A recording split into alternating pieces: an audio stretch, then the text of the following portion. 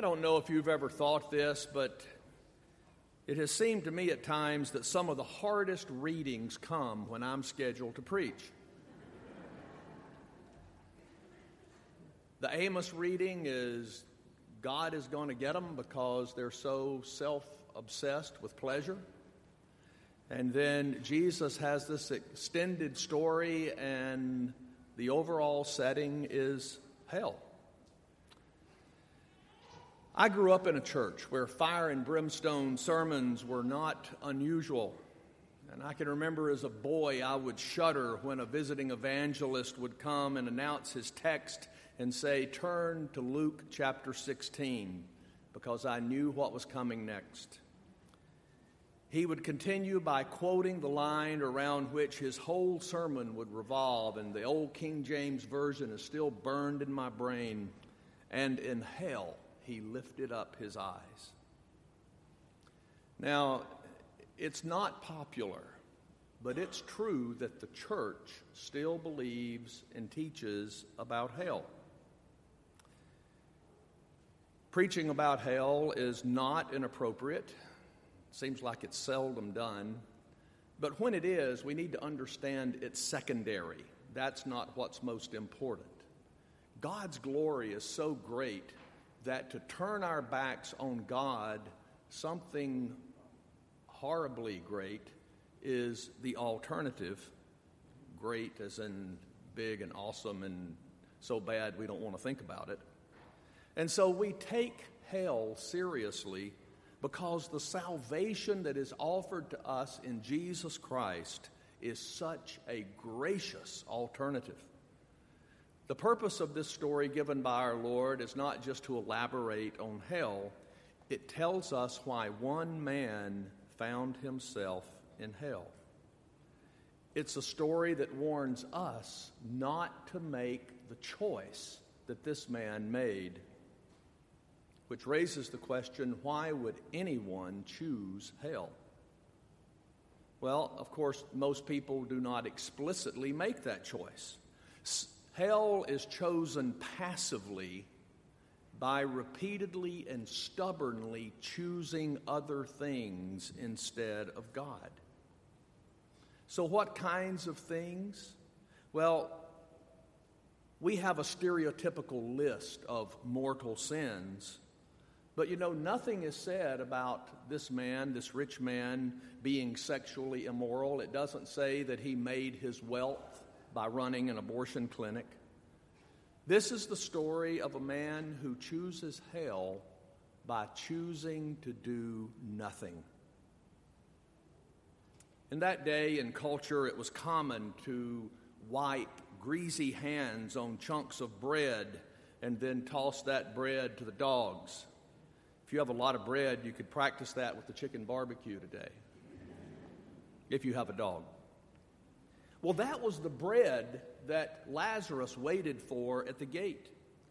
And it seems that the rich man was well aware of Lazarus. The first mention of him in the story is the rich man calls his name.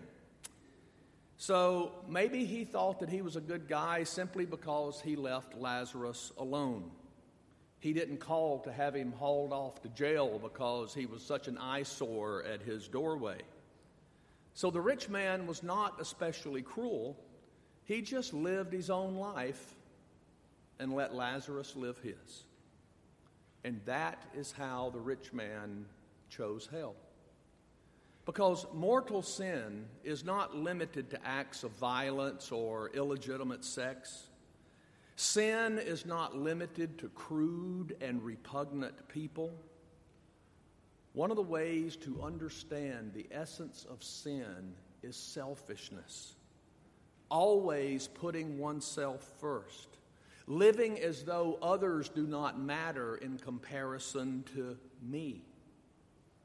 And it seemed not to matter one way or the other to the rich man that Lazarus lay at his gate. The rich man was too comfortable to care. He didn't have to worry about Lazarus being hungry. He went to bed full every night with the best food that was available. He gave no thought to the rags with which Lazarus tried to cover himself. He was handsomely dressed in the best clothing available. He was not worried about Lazarus' sores because he was so healthy. So this warning is not limited to people whose lives qualify for lifestyles of the rich and famous. That's probably not even on TV anymore, but there are many other programs that exalt the same values. In Jesus' day, a rich person was just someone who was able to live comfortably. Not only had enough to eat, but a wide variety of foods. Someone who lived in a relatively carefree, secure environment with nice possessions. Someone who had different clothes for different occasions. Someone who could enjoy social life with the people of his own choosing. Sounds a lot like what many of us in America, middle America, upper middle class America, takes for granted. We're rich, as Jesus would have used the term, but we have this mental block with rich, and so let's not use that. Let's look at this word comfortable. Comfortable people have discretionary income. What do we do with our income that goes beyond what it basically takes to live? If we spend it all on ourselves, we're like this man in Jesus' story. What story does our lives tell if we really look at our homes and our wardrobes and our tables and our vehicles and our vacations, and then place that alongside our concern and our giving for others? We're bombarded with temptations to be self-indulgent. And deep within us, we certainly desire to be comfortable. I'd rather be comfortable than miserable any day. We sleep on beds, maybe not beds of ivory, but we don't sleep on the floor. And so choosing some comforts is not wrong, but it is wrong if that's what we live for. And so is our desire for comfort greater than a willingness to love? Are we most concerned with simply pleasing ourselves or following Jesus? The rich man chose himself, probably without even thinking about it, and in doing that, he chose hell.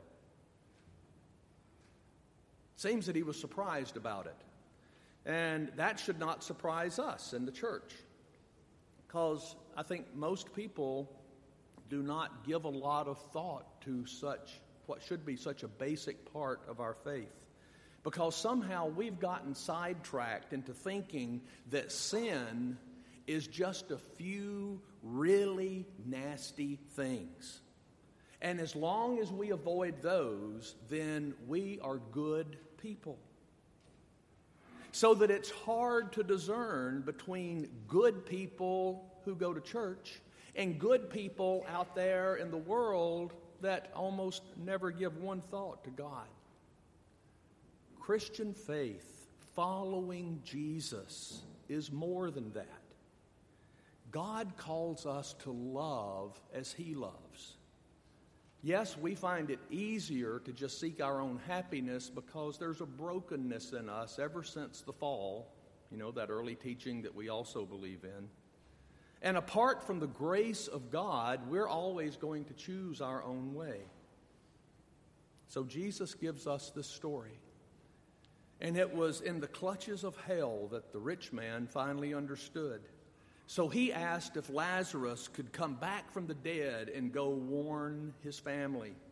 He knew that his brothers were caught up in their own pleasures, and he thought that maybe they would be shocked into listening if Lazarus could go back from the dead.